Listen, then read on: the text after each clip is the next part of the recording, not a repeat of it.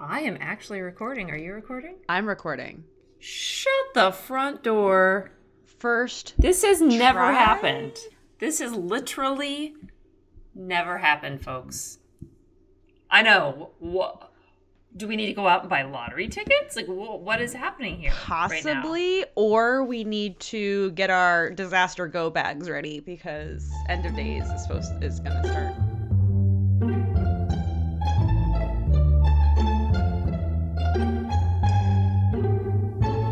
I think we already knew that was happening, especially with Brood X cicadas re-emerging from the ground. A friend of mine on Instagram loves them and like keeps taking pictures of like when he finds a live one, like holding it, and I'm like, stop! And he's like, yes, my babies. I was telling the girls that growing up in Texas, we had a worse thing happen where we had like an invasion of giant crickets. Mm-hmm. You told me that. Right. So I was describing that, and that was way worse because you couldn't step anywhere without stepping on them, and they'd hang onto your windshield and stuff. So this is just like, oh, hey, look, there's some bugs on a tree. Yeah. That's all right. And like I thought there was a piece of plastic in the yard yesterday, and I bent down to pick it up, and it was just a cicada wing. And I was like, oh, that's actually kind of cool. I mean, I remember once, like, I feel like everyone goes through this phase, and it's such a weird communal experience of having sleepovers at friends' houses, and you camp out in the backyard. Mm-hmm, mm-hmm. Why is this a universal experience? But I was camping out in Steph's backyard in Gaithersburg. I remember stepping on one in bare feet. And it was alive, and it, like, freaked out on me. So I'm not a fan of them or their demon eyes. But as we all... definitely not the demon eyes. No. As we all know, I don't know if we have told the lizards. I forget if we have previously, but I'm so afraid of crickets. Yeah. So the swarm of crickets, particularly the super jumpy, sticky cave ones that you described to me, is making my heart beat faster right now just thinking about it. So yeah, I mean, I survived the last brood. And I remember the shells and dead ones were so thick at the I was getting rid of some prereqs at a community college, so I didn't have to take them at my actual college. And I was like cutting through grass to get to class because I was late, and I was just like crunch on just cicada bodies. But yeah, end of days. But also, hello, listeners. Hello. We're not only bonding over cicadas, but also wine and mysteries. This is the Wine Times Mysteries podcast. I'm Katie. I'm MM. So last week we talked about MM's backstory with true crime and sort of local things that happened growing up, and so this week I was like, I need to come up with something and surprise her as like, I'm going to tell you some stories and you can, because I basically reacted to her Texas stories and geography, and so I wanted to. Yeah, we all know you reacted to geography, Katie. We know this. We all heard it. So we were there. So I, in turn, have prepared some Maryland myths. So excited. And true crime things. Does it involve crabs? None of them involve Does it involve Old crabs. Bay seasoning? Unfortunately, no. What? I mean, what? I mean, you can always like imagine that all of these mythical creatures are football. No. Does it involve football? No. What? These don't sound like actual Maryland stories. It involves I'm sorry. PG County. Okay, so yes, it is a Maryland story. All right, bring it on. Everyone who's not in the know, that stands for Prince George's County, which I don't think it's quite as royal as it sounds. It is kind of like Prince William County in Virginia. It's not quite as stately as one might. There's no Downton Abbey in Prince William County. Well, I was running all of these, so I was talking to my dad once again, trying to extract from him gold from which to include on the podcast, and I was running the ones that I had prepared already by him. And he's like, I've never heard of any of these, and I was like, well, they happen in PG County, and he's like, that explains it. So anyway, Why? Why is everyone in Maryland, if you're not in PG County, it's like you pretend it doesn't exist. I don't get it. I don't know. Well, that was in another county. He's also so far away. He also vehemently hates Virginia. So again, jeez. I mean, most Marylanders don't prefer Virginia as a place to go. Like when I was looking for new apartments and like moving around DC, I never once entertained Virginia. Well, I mean, same and vice versa. Yeah, oh yeah. Blah, blah, blah, blah, blah. Look, the DMV has a lot of pride for the individual D, the individual M, and the individual V. A lot of pride for the D. Ayo. Anyway, so... Oh, title of my 16. Anyway, sorry, Brett, if you're listening. My parents were like, oh, are you bored? You should listen to Katie's podcast. I was like, okay. Anyway, so he regrets his decision now. Brett, it gets better, I promise. Hold on. So, our first tale. The first three are more myths, lore, and then the last, if we get to it, if we're not running too long, will be true crimey. My dad thought it was still unsolved when he brought it up on our phone call today, but we found that there was an ending. There was a resolution. So it is not a mystery, but it was a mystery for over 36 years. So. Wow. That's like a you. That's like a me. It was a mystery for like a you. For the length of a amount me. Of time. Yeah. Wow. So, story number 1 is the Goatman. The Goatman? The Goatman. Another the Goatman. Yeah, Megan the Goatman. So.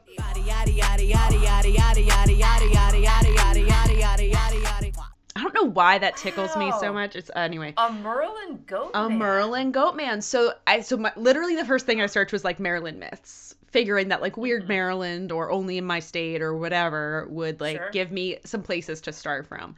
And the first thing on all these fucking lists was a Goatman, and I was like, excuse. And I start looking in PG County. PG County, and so I start looking. I start looking into it, and in one of the articles I read, they interview a professor at University of Maryland. He's like, yeah, when I mention the Goatman, like all the locals know what I'm talking about. And I was like, horseshit. I've never heard of this. And then it was like PG County. I was like, never mind. PG County local. Okay. So this Goatman could be one of 3 things, according to the lore. 1, a lonely, angry goat herder getting revenge on youths for fucking with his goats. Like, they murder his goats, so he murders them. So he's like a man. Can we be clear? For hurting one of his goats, not for... Oh, yeah. Oh, God. No, not... Okay. Not for, like, murdering a goat. Not fucking a goat, fucking with his goats. I mean... Doesn't sound any better. It doesn't. For killing a goat. For animal... Brett's already got 2 really uncomfortable things that happened within the first 5. I was literally going to be about for animal cruelty, and then I was like, that doesn't help. Anyway. So... Oh my God. For murdering his goats. For hurting his goats. His goats. Okay. Okay, so that's my sides. Okay. Possibility 1 for the identity of Goatman. 2, an actual cryptid demon Goatman. And then number 3, an experiment from the nearby Beltsville Research Agricultural Center gone wrong and escaped. Ooh, I like that. I like number 3 a lot, but I have another question about number 1. Sure. In scenario, okay, Professor, in scenario number 1, are we to infer? No, put the glasses back on. Oh, sorry. Professorial content. Thank you. Are we to infer that the man turns into a Goatman hybrid to seek revenge on the youths, or he is just still a man, but he just goes around getting back at the youths for hurting the goats? Much like in Seinfeld, there's the ass man. He's just a proctologist. It's his profession. Oh, okay, so that's why he's the Goatman, because he is a goat herder, not because he is a man goat hybrid. Correct. And none of the articles went into like, is he just a man, or did like his rage transform him into like a ghost that is gonna keep going? Okay, fair. Now, are goats a main agricultural export of Prince George's County, Maryland? No. And most of the options here kind of revolve around the cryptid. Like the stories all revolve around it being the like the local Bigfooty type goat centaur situation. Before we move on, I just heard a really interesting piece of trivia. Okay. About Bigfoot. Okay. My current local cryptid. Yes, so grammar nerds will like this, okay? What do you call more than one Bigfoot? Big feet? You would think it would be big feet, but it's actually Bigfoots. Huh. What? Huh? Who knew? Who decided this? Is this the same people that decided it was GIF and not GIF? And no, this would be the Bigfoot's scientists. Oh, okay. I don't know. I actually prefer Bigfoots because when I was little, one of my activities after school was little kid aerobics. And it was called Little Feet. And it just... What? In the 80s? Hell. Was it jazzercise? Basically, it was a lot of doing the pony and stuff, and I just liked it because I had rhythm and I was really good at it, versus I also did ballet, and I'm as flexible as a board, and I was flexible as a board then, I'm flexible as a board now. I was not graceful in any way, shape, or form. Didn't like wearing leotards. So, and ballet was way more expensive, so when my mom was all like, look, you have way too many activities. Like, it was like one of those, we had those calendars, and every single day had a thing. She's like, you got to cut out something. And I was like, ballet. Immediately go. And she was like, awesome. Nice. No more recitals. Oh yeah, fantastic. All right, so okay, we've addressed number 1, probably not angry goat herder, unless his rage transforms him into angry ghost. He will most likely at this point be ancient, unless he's going to pass the rage down to son of Goatman. But we'll skip ahead. We'll skip to number 3, which is the experiment gone wrong, which means I like it. Which was so pervasive that the Agricultural Research Center actually denied it on the record. Shut it up. The quote is, "We think this is stupid." Okay, but they didn't say they didn't do it. They didn't deny it. They just said we think it's stupid. They were like, we don't even joke about it around here. It's so dumb. But they actually, they denied it. They're like, we don't have goats here. Like, we don't know what you're talking about. Okay, but again, saying we don't have goats here is not the same as saying we did not create a Goatman hybrid. That's fair. Okay. Maybe they're playing the pronoun game. We don't have goats here, but we didn't say we don't have goat men here. And also, we think it's stupid. We think this is the stupidest creation we've ever come up with. Because we messed up and put the goat on the top half and the man on the bottom half. Can't even hold an axe. Keeps slipping between his hooves. What do we do? So, now to just the cryptid and the tales. So this originates in 1971. That's kind of a relatively late running cryptid. So I think there were stories in the area, but the first media mention in the lore that's found in the Maryland Folklore Archives, which is a thing, which I think is fantastic, part of the University of Maryland. So in 1971, Prince George's County News, a woman named Karen Hosler writes an article that there's a Goatman, basically. 2 weeks later, she writes another article because some teens found a decapitated dog. And the girls that were out looking for the dog saw a animal man creature who stood up on 2 legs, who was making a lot of strange noises. So 2 weeks after she talks about the existence of a Goatman, 2 weeks later, the Goatman strikes and kills Ginger the dog. Oh, not Ginger. Ginger the dog. Why do you gotta get the dog? Would a Goatman actually kill a dog? I don't... I mean, and they only found part of the dog. It's unclear if it was the head or the body. So maybe... And it was a clean cut. So how did it hold the axe?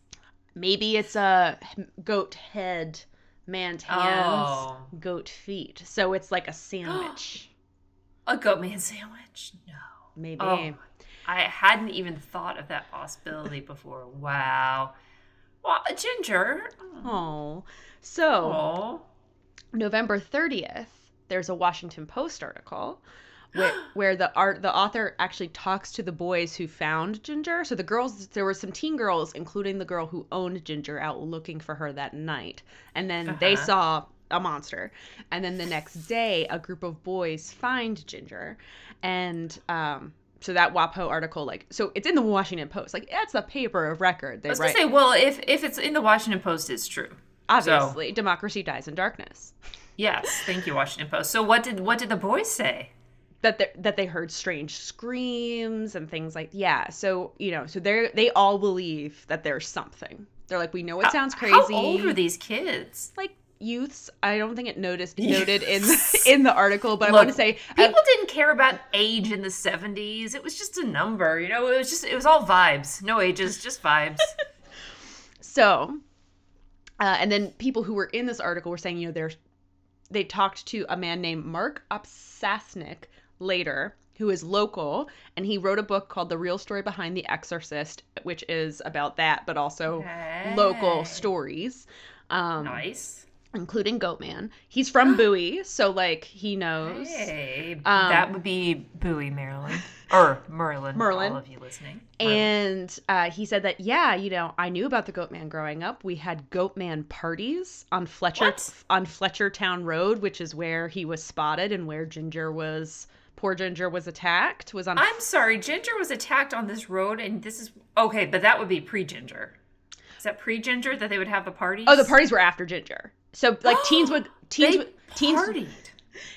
go trying to hunt the Goatman, but also, hey, if we're out on Fletchertown Road, might as well drink a few beers.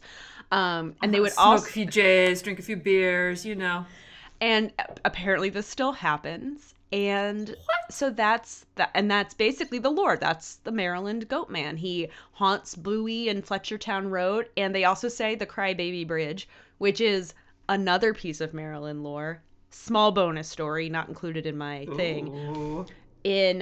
Out in Bowie, over the Patuxent River, there is a bridge called Governor's Bridge, which is a crybaby bridge. Apparently, a crybaby bridge is a general term. There's many crybaby bridges around America. But this, where basically you can hear, like, a child has died on this bridge in some way, shape, or form. So you can hear a crying infant when, the wind is just right and that kind of thing. And the tale behind this bridge is either a child was murdered in the river below or a pregnant teen leapt off of the bridge. And so that is why it became a crybaby bridge. So apparently the Goatman's like equal opportunity Goatman and will also just like be like, cool, I'm going to be on this bridge too. He's everywhere. He gets around. Maryland's a small state. They got to like maximize haunted space.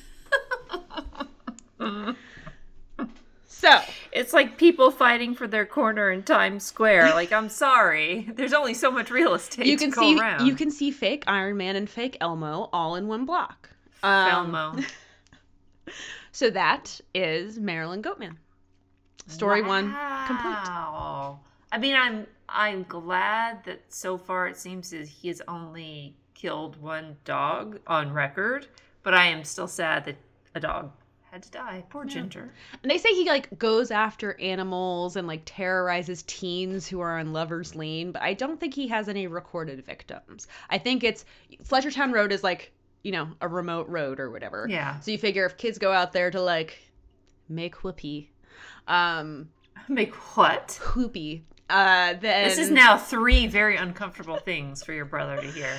It's true. That's now my goal is to just like keep a counter like ding. Another thing that Brett doesn't need to hear. Oh, okay. I'm keeping tally for you. That's 3. Okay. Oh.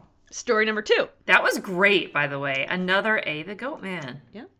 Story number 2, Glendale Hospital, also in PG County. This was a hospital. It's an old abandoned hospital that's out there now. It was built in the 1930s as a tuberculosis sanatorium. Oh, the best hospitals were built as tuberculosis sanatoriums. Ooh, yeah. So I feel an affinity for it because it's a hospital and I tested positive for TB once. I didn't have tuberculosis. Fun fact, everybody. I had a false positive for tuberculosis, but because Sure. so first you get the little jab in your arm that they circle with a pen. That one came back positive. Then the next level you get is, this is why I'm afraid of needles, by the by.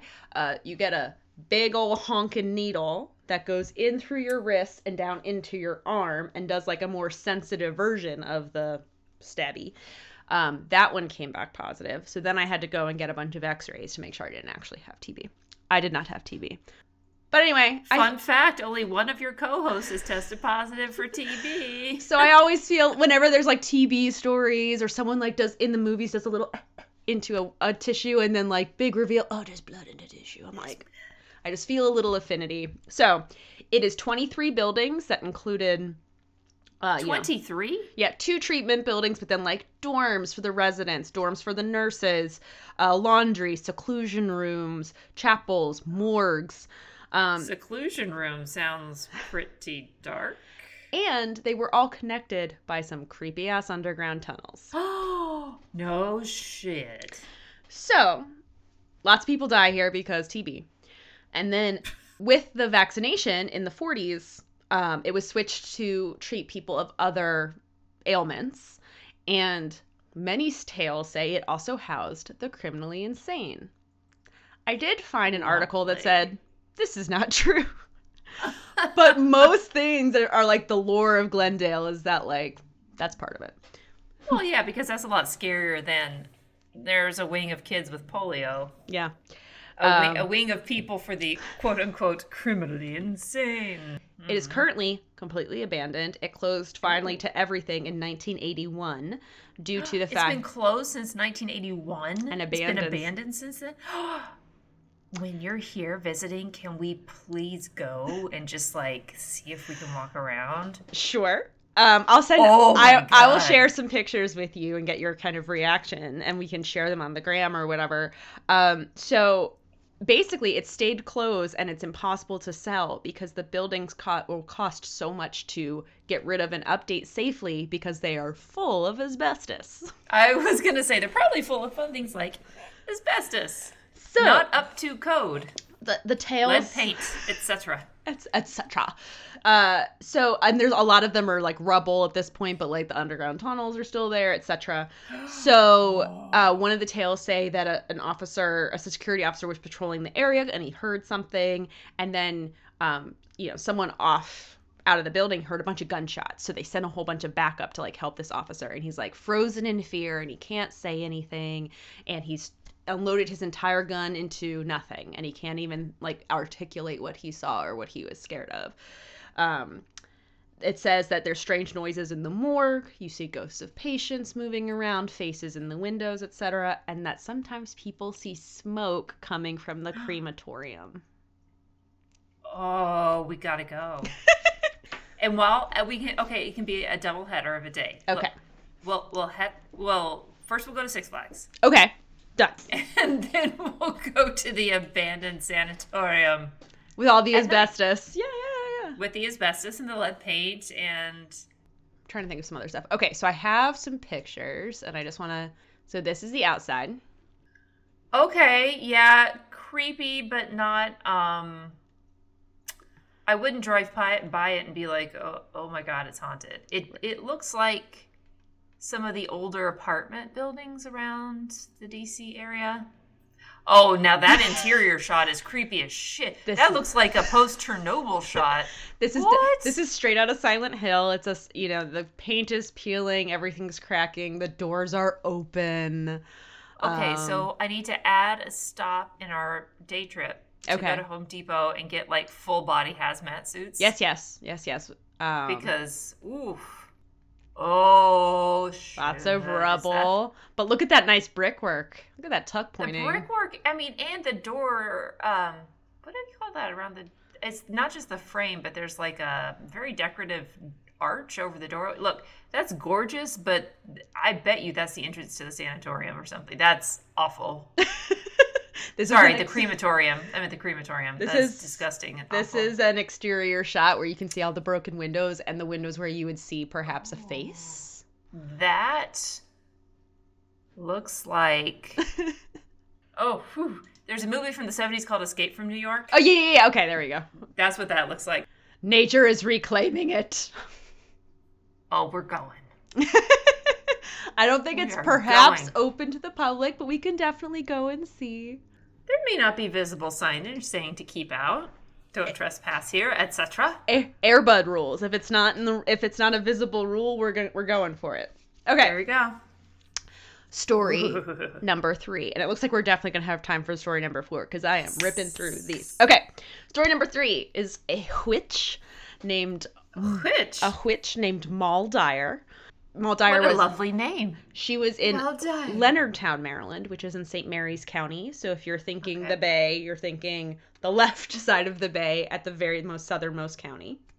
Yes, got it. So visualized. The first question, before I go into the whole tale, people are like, did she even exist? We can't find records of a Moll Dyer.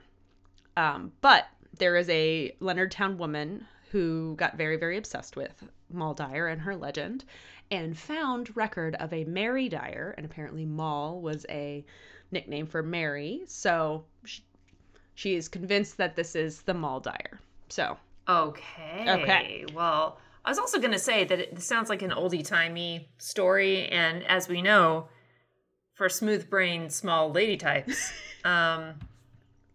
records probably not the best kept, I guess. Yeah. So, the tale of Moll Dyer goes that in the 1690s, she was ousted from her home, being accused of witchcraft. So a posse came and burned her hut that was on the edge of Leonardtown down. Bastards. She escapes and runs out into the night, but it's a blizzard.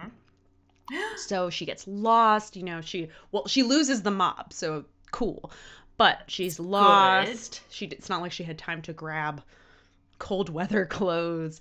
So she gets lost and she freezes to death in the forest. She comes to, as she's struggling, the end is near. She puts her hand and a knee down on a rock, and she lifts her left hand up to the sky and curses Leonardtown and the descendants of her persecutors. Oh, she's found the next day, frozen, hand still up in the air. Rest in power, man. Look at that. And she has left an imprint of her hand and her knee that was down on the rock. And there was just this rock out in this forest. So, the legend goes that things don't really grow around where she lived, around the rock. The rock itself is cursed. That her curse persists even to this day. At one point, someone went out and found the rock because they didn't know where it was, right? This is just a legend. So in 1972, the National Guard moves a boulder. I'm going to show you a picture of this rock when we're done. Why is the National Guard out moving boulders? Don't they have other things to do? Okay. Maybe they didn't. And it was just like, neither here nor there. We can live this. So they moved this boulder from miscellaneous woods to in front of the old jail museum in Leonardtown as like a little monument. Until February of this year, where it got moved again to the front of Tudor Hall, which apparently is the home of the St. Mary's County Historical Society. So they put it. Why they keep moving a cursed rock? They moved it and they put a glass thing on top of it, but you can still touch it to contain the curses. Like, what purpose does the glass do? It's I'll show you. It's like a little glass. It's like a sneeze guard, basically. But they left it open so you can touch the rock if you want to. But since the rock is cursed, apparently not a lot of people at this ceremony opted to touch the rock. Shocking. So Mary Dyer was born in 1634 in Devon. She sails to St. Kitts and lives there as an indentured servant in 1669. And then from there relocates to Maryland in 1677. So she was in Maryland from 1677 until 1690, when she was accused of witchcraft. The thought here is that she probably knew a lot about herbs and poultices and stuff, probably knew a lot of local remedies from St. Kitts, from the slaves there. And therefore, people were probably like, cool, she's cool, we're cool, everything's fine. And then as the witch trials... Suddenly we're not cool. Exactly. And she's like, I thought we were cool. And they're like, we're not cool anymore. So there's a lot of things. P.S. Do you have any herb? For me? So there are some things in the area that are named after her. There's Maldire Road. There's Maldire Run, which is a creek. Oh. And so the woman who found all this stuff out about her and thinks that this Mary Dyer is Maldire is a woman named Lynn Wanviri, who herself had like a lung disease or something, and she touched the rock back when it was in front of the old jail museum, and where it was just out there. And there was like a little sign that like with a printed piece of paper that said Maldire Rock. I'll show it to you. It's really funny. It's like, it's not an official plaque or anything. It's just like, it looks like a Post-it. Taped on there, a little scotch tape. Here we go. So apparently she touched the rock then, and she's like, I had a coughing fit. It was the worst I'd ever had since I've had this lung disease. She was coughing up tons of blood. And she couldn't even go to the TB ward because it was abandoned. There you go. Oh, God. So she thinks that the rock is cursed, etc. Apparently at this rededication of the rock and the moving of the rock, the way the news article reads, from Senator Chris Van Hollen, a statement by him was read. So he wasn't there, but he made his office, some intern in his office put together a statement, and it was read. And there was some 100 people there in the midst of this pandemic. So, whatever. So, I mean, I would think that this woman did all this research on behalf of Mary Dyer, that perhaps she wouldn't curse her with any more lung ailments.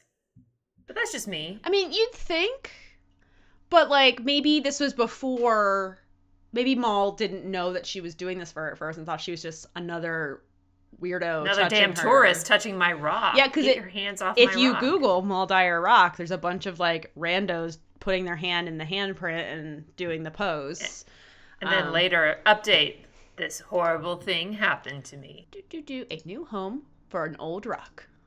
So this is the little table. Is that the actual title? A new home for an old rock? The title tag, a new home for an old rock associated with Maryland witch.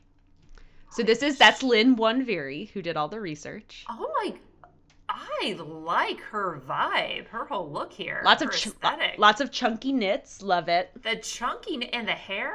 Yeah, man. Oh, I see what you mean about the sneeze. It's just a glass IKEA table on top of. I mean, basically. It's not a very big rock.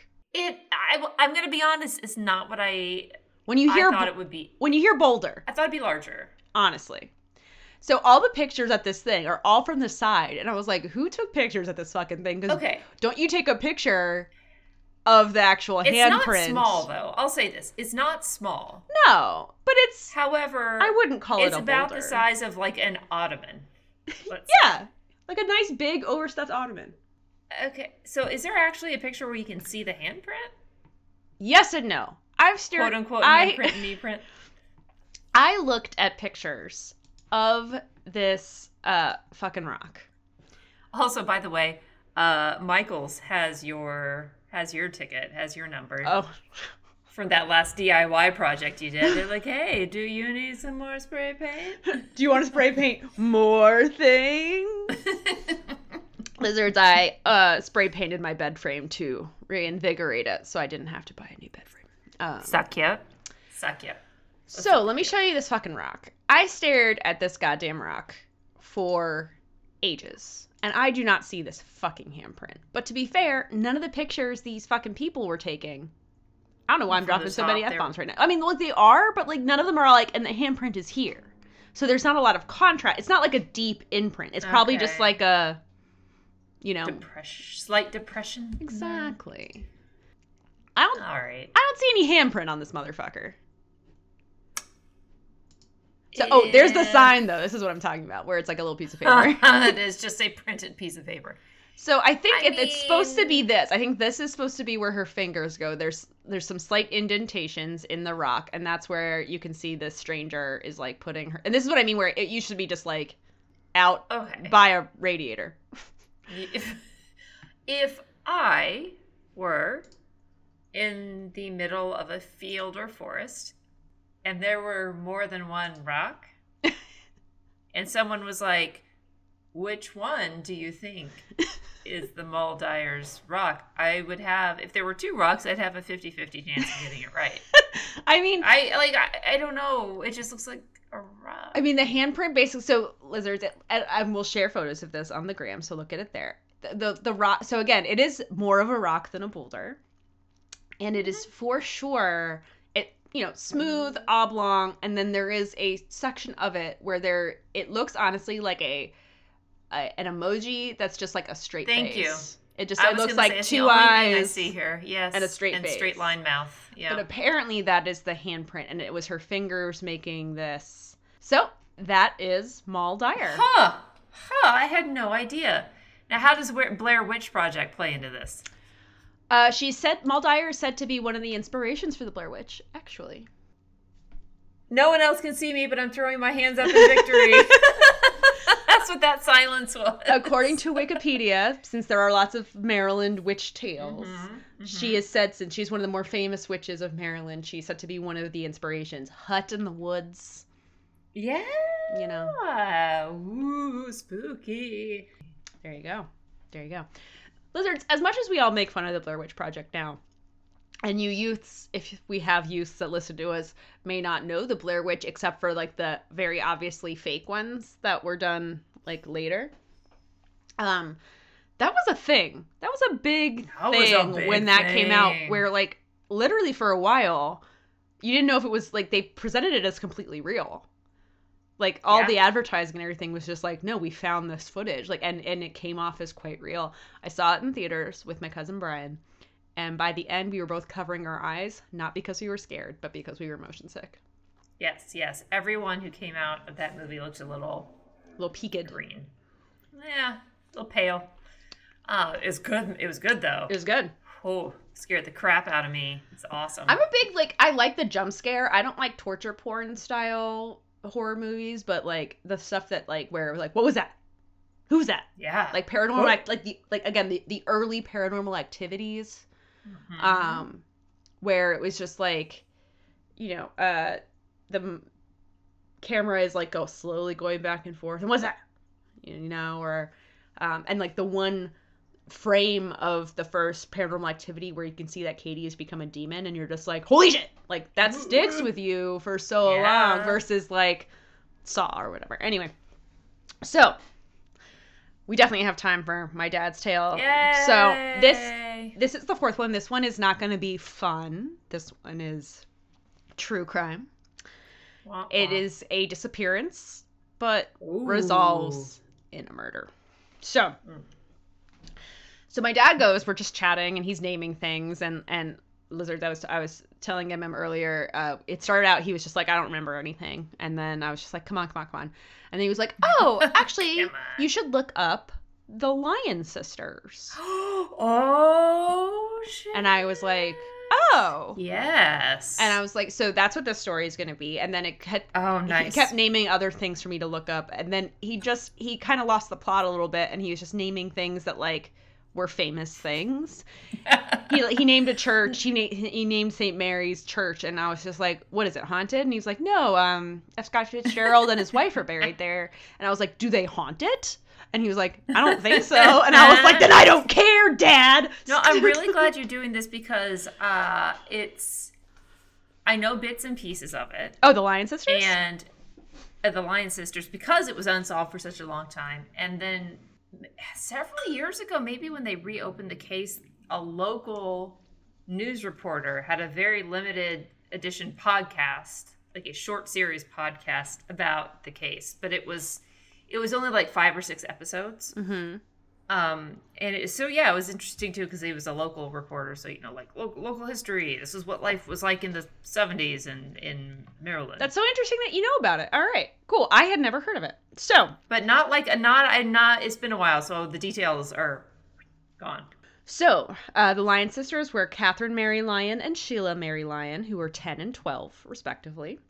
They were the daughters of John Lyon, who was a local radio personality. That doesn't really factor into this, but this is why my dad remembers it.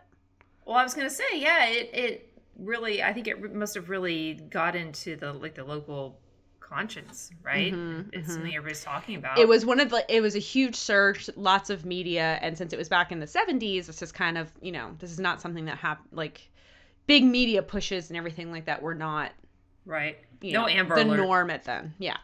So, on March 25th, 1975, they disappear without a trace.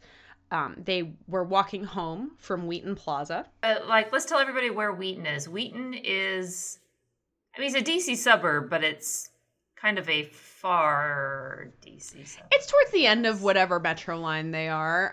It's Red Line, isn't it?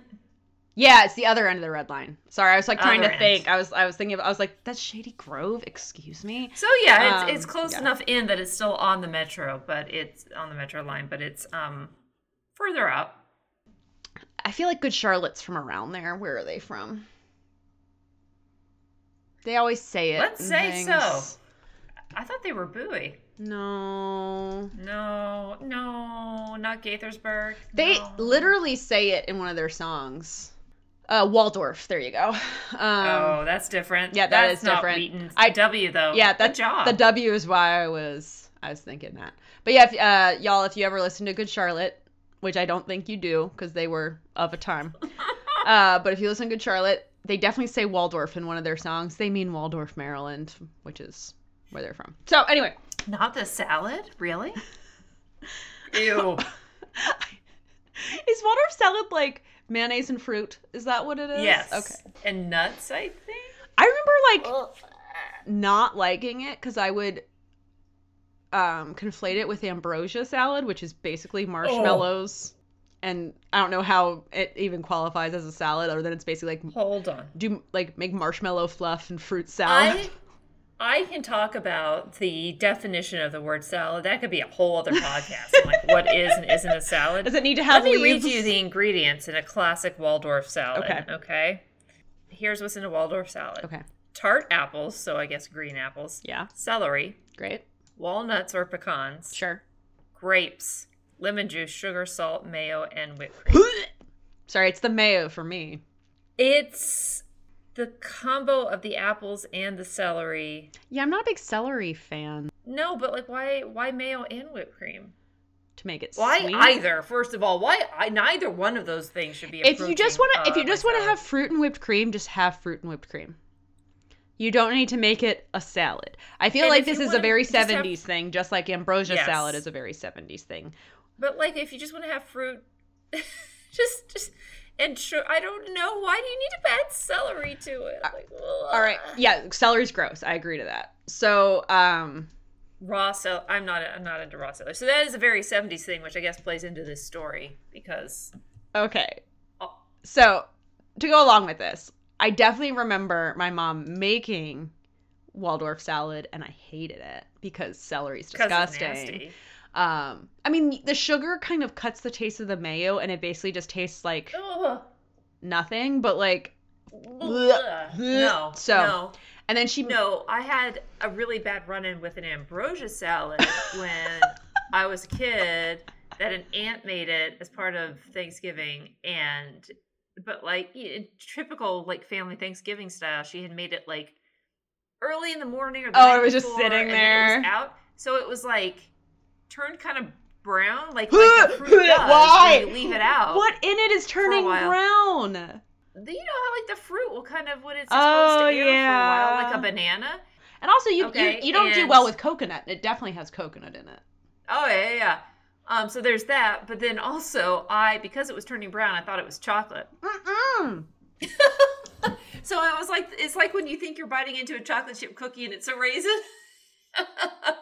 And I have been firmly against ambrosia salad, quote unquote salad, ever since then. So, lizards, ambrosia salad, if you have not. So, the version that I found is from mybakingaddiction.com. I Googled it. But her version includes vanilla yogurt, whipped topping, shredded sweetened coconut. So, not just shredded coconut, shredded sweetened coconut. And I love basically the innards of an almond joy. Canned mandarin oranges, crushed pineapple, maraschino cherries, pecans, and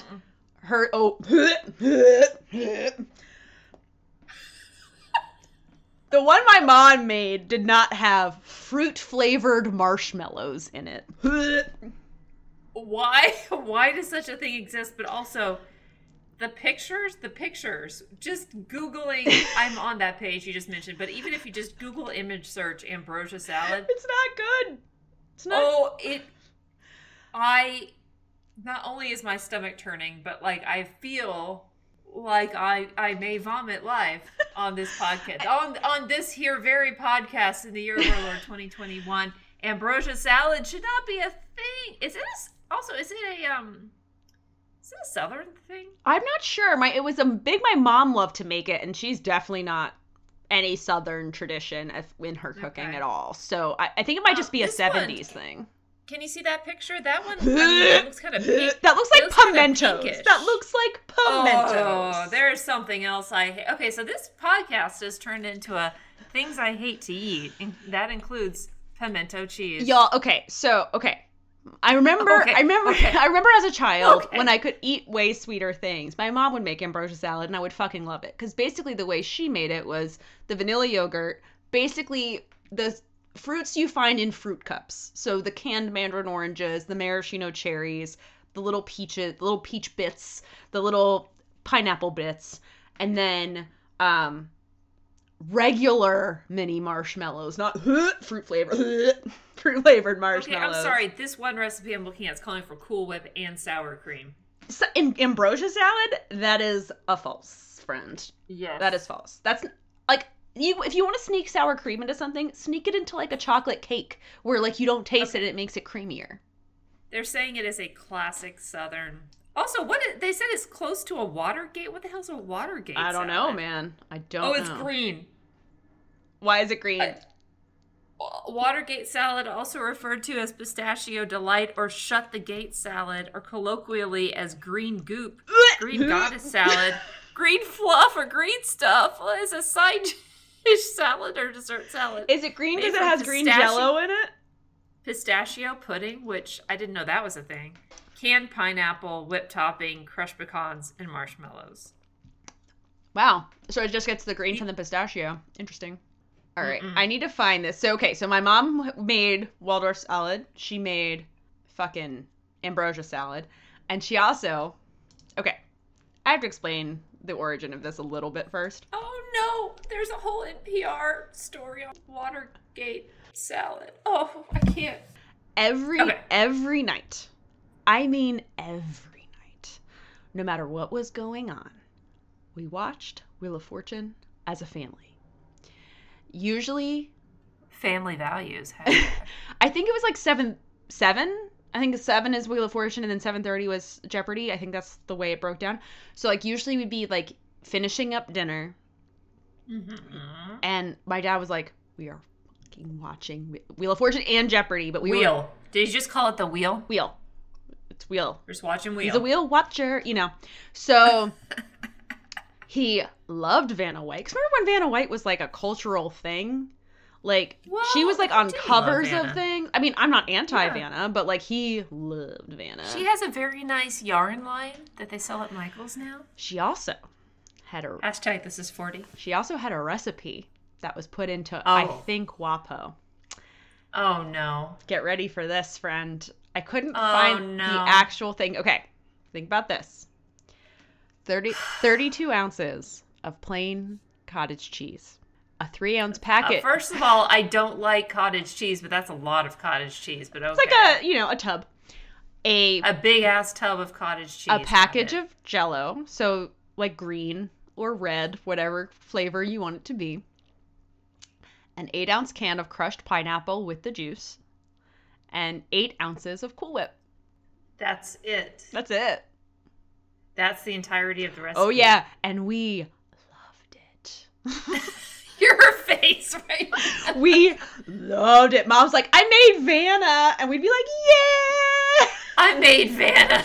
Look, your girl has been known to eat the Cool Whip straight from the container on most occasions. Ain't no shame in that game. So I'm imagining it is just with the Jello and the cottage cheese. And it's a Jello powder, so you're not making the jiggles. Right. Right. It's just for flavoring. It's a thicker, fruitier version of the Cool Whip. The Cool Whip. Ooh, let me have some of that Cool Whip. What'd you say? You can't have a pie without Cool Whip. Cool Whip? Cool Whip, yeah. You mean Cool Whip? Yeah, Cool Whip. Cool Whip. Cool Whip. Cool Whip. Cool Whip. You're saying it weird. Why are you putting so much emphasis on the H? What are you talking about? I'm just saying it. Cool Whip. You put Cool Whip on pie. Pie tastes better with Cool Whip. Say whip. Whip. Now say Cool Whip. Cool Whip. Not gonna lie, I kind of want to try it.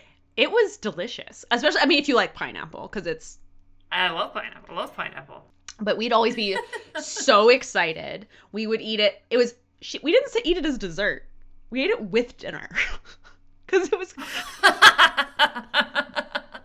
I could have a side of Vanna with my dinner. Because it was cottage cheese, mostly. I mean, there's protein in there. And so basically you mix all this shit together and then you put it in the fridge so it like firms up. And so basically it's like when you scoop it, it's basically like when you do a dollop of whipped cream, it's like a thwap. And then you get like a dollop of it. And we loved that shit. So now that we painted a good picture of the 70s, what with all the ambrosia salad, the Waldorf salad, I still am having a hard time believing that NPR did a whole article on the Watergate salad. This whole discussion has taken longer than all of my other stories combined. Oh, okay. Ooh, So look, these girls, these poor girls, are walking home. Have you seen their pictures? They were. I remember them being adorable. Yes. Very 70s, like they could have been on the Brady Bunch. So they are walking home from Wheaton Plaza, and they vanish without a trace.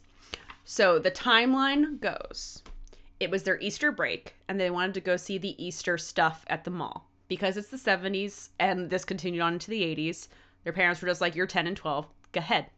See ya, yeah. It's about a half mile from their home, so they walk to Wheaton Plaza. I mean, that's not far not for at all. Kids that age. Not to at go all. walk. Like, and literally, I'm not even saying this in a judgmental way because I used to do this shit all the time. Yeah, well, especially a 10-year-old's like a little borderline. But yeah, if she's with her 12-year-old sister, I'd be like, you think they're yeah, together? Yeah. Yeah. So, and you never want to assume that people are the worst, right? So they leave home at 11. This is the confirmed police timeline. They leave home at 11.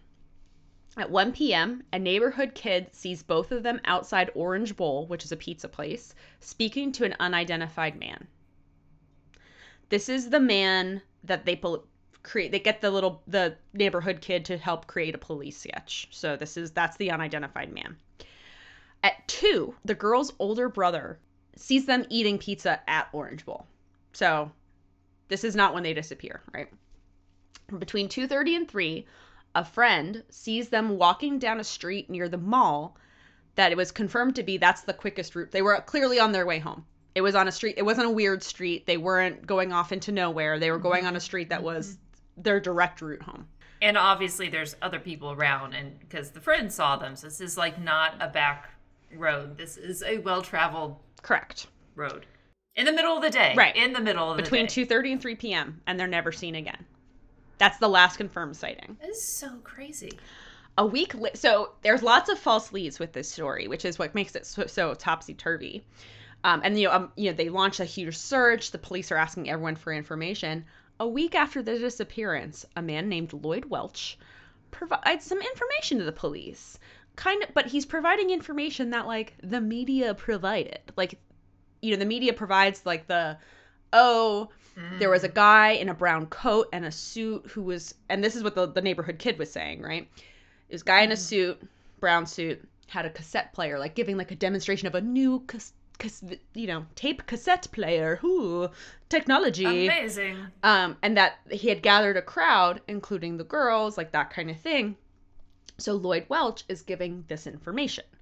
No information that he couldn't have by virtue of watching TV.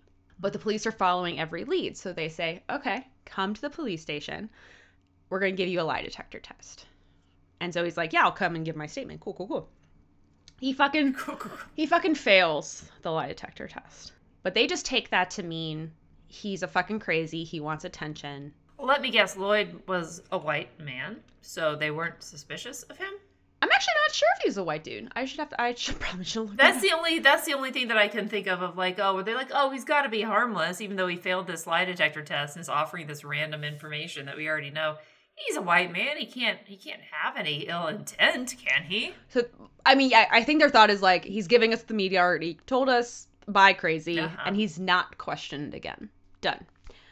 38 years later. Doodaloo. A whole ass Katie later. Right, so I think we said 36 earlier. I'm 37. So yeah, about a little bit more than a Katie. So various cold case investigators revisit things throughout the years. Again, that's like there's false leads on several, and I'm not including it here because I'm not doing a huge deep dive, but there's other people known for like someone convicted for murder, someone convicted for like child stuff, like in the area. They think it's these people. They can't find any evidence, whatever.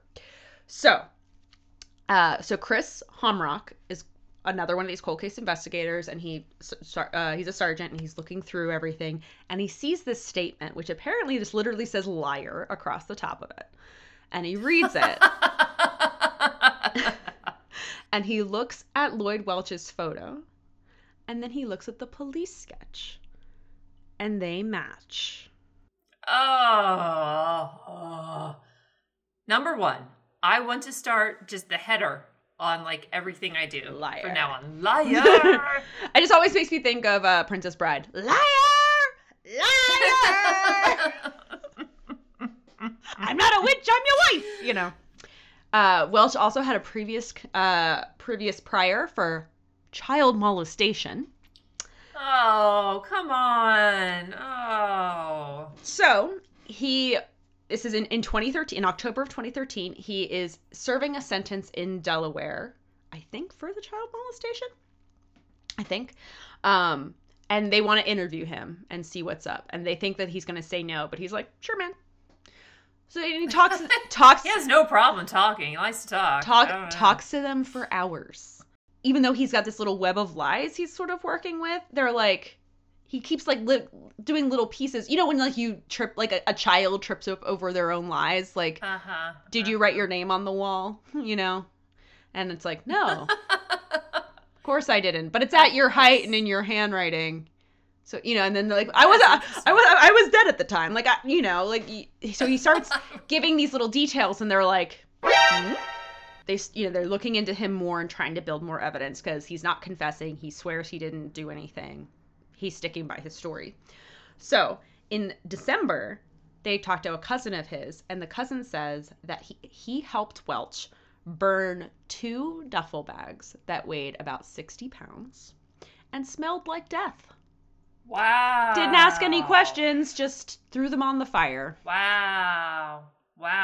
So he didn't even have to give him $100,000 in a BMW. And a BMW? He didn't. I guess he didn't know that was the going rate for helping dispose of bodies. Well, but that's with inflation, so I'm not sure what it would have been in 1975. Next February 2014, apparently they'd found some sort of statement or found more evidence saying that Welch was now officially a person of interest, and that back then he had been seen in the area paying attention to the sisters. Ew! What the hell does that even... Katie, here's a question. You have a lot of cousins. I have some. If your cousin came to you and was like, sup? And you're like, sup? And they're like, what you doing today? And you're like, hanging out. You know, not much. No real plans. They're like, so can you help me do something real quick? And you're like, sure. I don't know, maybe. Like, I'm not going to help you move, so please tell me what it's going to be. And they said, well, I have these 2 duffel bags, and I would like your help to burn them. So the immediate question, so let's like role play this out. Yeah. I'm your cousin, you're you. Okay, go ahead. Okay. Hey, so I have these 2 duffel bags here, and you just said that you don't have any other plans this afternoon. I could really use some help. So could we meet up so you could help me burn them? Burn them? What's in them? Aren't they plastic? What's wrong with you? Doesn't matter. Call College Hunk. I need help. Just haul them to the dump. Call College Hunk's hauling junk. What's wrong with you? Okay, my car's in the shop. Okay, I will drive them to the dump. Why do they need to be burned? So we can put the duffels in your car and you'll drive them to the dump for me? Well, what's in them? Junk. Okay. And trash. Junk. Okay, but let's role play this out. I show up, they smell like death, I open them. Yeah. Do you? I open them. I go, what the fuck is in here that's going to smell up my car? Is this like cat poo? Okay. Okay, so let's rewind a minute. Okay. I'm not your cousin, I'm me. Okay, ride or die. Okay. Katie? Yes, MM. What are you doing today? Recording a podcast. How about you? Same. There's no duffel bags. All right, so in September... Who just is like, yes, who does that? We're just like, yeah, let's go burn shit. No. No. Also, gee, that's a weird smell, but I'm not asking questions. They smelled like death? Like... Wow, these are heavy.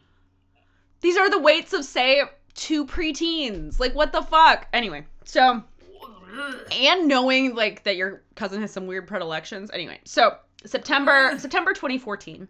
It has been about a year since, because their first interview with Welch was October of 2013. So now we're in September of 2014. They go investigating. They're looking at the woods kind of around where Welch's parents lived, because he lived in their basement. They find the house and get access to the basement. And I assume, because I watch way too much, like, NCIS and fucking SVU and shit, that they sprayed luminol everywhere. And they said it looked like a slaughter in that basement. Oh. Tons of traces of blood. Everything like that. So. From that long ago, that is... I had no idea that it would last that long. So, I mean, I bet he just went like, you know, like didn't do... I don't think he went in with bleach. He doesn't seem like a genius of a human. So he was already serving time in Delaware. He's indicted for their murder on July of 2015. Pleads guilty in September of 2017? Really? Did I write that down right? For real? Were their parents still alive? I believe so. Oh. Well, then I'm glad that they were, maybe able to get some closure. Yeah. And Even so... if it became a whole Katie later. Right? And so my dad, when he was saying this, he's like, oh, it's an unsolved mystery. And then I looked it up. I was like, oh, no, they solved it. Fair. But, like, he's like, oh, when? And I was like, oh, 2017. He's like, oh. He's like, that's why I didn't know. So it is solved there. And he's, he has, I think he was sentenced to 2 26-year sentences for it. And he was already serving his sentence for other stuff in Delaware. So, and he's, I think, in his 70s or something now. I mean, he's going to die in jail, which he should. Yeah. I'm kind of, honestly, considering what he is in jail for, I'm kind of surprised he's still with us. Mm. But hey, he survived this long. I hope he has a very long and awful existence. Agree. In prison. Agree. So that was 4 Maryland tales. Wow. And a discussion on various 70s salads. I mean, at least we didn't get into like ass pics. No, thank you. No. Thank you. I was going to title this episode, "This is now a Goatman podcast," but now it's going to be like, "This is now a food podcast," like a 70s food podcast. Goatman and 70s salads. Listen to Katie MMM and MMM. Listen to Katie and MM. Oh my God. And listen to Katie and MM. Fake vom for several minutes. Okay. I'm not getting over this Watergate salad. Where does one find pistachio pudding? What? I mean, is it like a Jell-O pistachio pudding, like the way that I use butterscotch pudding for when I make my Christmas rolls? The NPR article starts out saying it's very hard to find. Let's give it a goog. Let's give it a goog.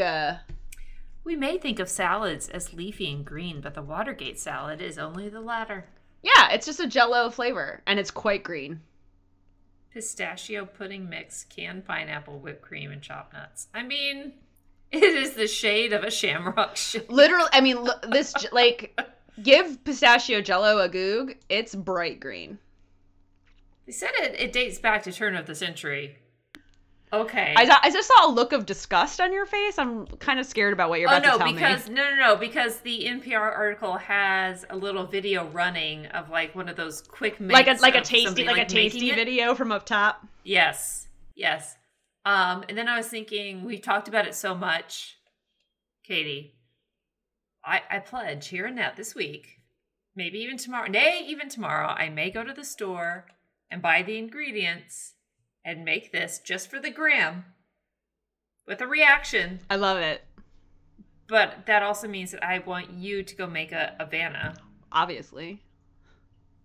Deal? I will make a Vanna 10 times over. Although it's probably gross now. Like, I just think back on it so fondly. Like, we used to just, like, as a snack, because there'd always be leftover Vanna, just, like, go get a little scoop of Vanna. What? Like, and I need a little something before bed. I'll go get a little scoop of Vanna. And, like, my dad... I love that you just called it Vanna. Literally, my mom would go, like, I made Vanna. You know, you eat a little bit of like, a Jesus cracker in church. You eat a little bit of Vanna. A Jesus cracker and a Vanna. I bet a Jesus cracker would balance out the Vanna pretty nicely, actually. I mean, I just remember liking it so much, but I'm just like, the textures are weird because you got the chunks of pineapple. Mm-hmm. You got the curds of the cottage cheese. And I like cottage cheese as a person. Like, my dad and I, this is definitely I was raised, like, I'm daddy's girl kind of thing, where he would always just have, like, he'd go get the whatever tub of cottage cheese we got. He'd put so much black pepper in it, it was gray. And, because it flavored it, because cottage cheese doesn't taste like anything. But, like, just think if you just make it so dark. Yeah. And then he'd stir it all up so that if anyone ever wanted any, too bad, it's pre-seasoned for him. And we would just eat super peppery. Like, I don't like the sweet cottage cheese unless it's Savannah. But, like, you know how, like, now you can buy cottage cheese that comes with, like, fruit goo that you put in it? I'm like, that's disgusting. No, I didn't know because I don't eat I'm a savory cottage Hashtag cheese this is 40, gal. but I don't eat cottage cheese. I don't know. It's a good source of protein, etc. It is. I just have a thing. It's like my thing with mayo. Texturally, it's quite gross. I can't get past it. Yeah. Can't. It's hard. So for me personally, it is a personal issue. I'm working on it. I'm working on myself. I'm putting in the work. But I don't think I'm ever. I think you can live worth the energy. I think you can live a full life being not okay with mayo. I think that's fine. It's like I had a friend in high school who like was big into psychology and he like became a psychologist, so good for him.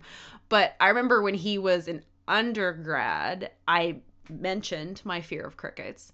And he was, like, very into, like, curing me of this. And he was just like, we should do immersion therapy. We should do all these things. And I was like, no. I was like, Anthony, I can live a full life. Crickets are not stopping me from living a full life. This is not like I'm afraid of doorknobs. I'm afraid of, like, I don't encounter crickets in my everyday. I can avoid a cricket and be fine. You know, if I see a cricket, I kill it, I'm fine. It's not like I'm afraid of dogs, and there's so many dogs in Seattle that I'd be agoraphobic and never go outside, right. You know, that kind of thing. So, but yeah, so Tales of Maryland, tales specifically of, you know, Maryland from PG County down to St. Mary's County. So a very small section of Maryland, not, you know, like Deep Creek, not Eastern Shore. Well, I enjoyed all the Maryland stories. Thank you. Thank you for that. That was great. All right, lizards, make sure that you check us out on, one, leave a rating, hopefully a good one.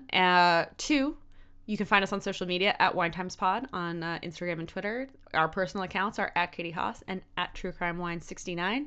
And come pop a bottle with us next week where MM surprises me with a story. Yeah. Or eat some ambrosia salad or don't. Bye.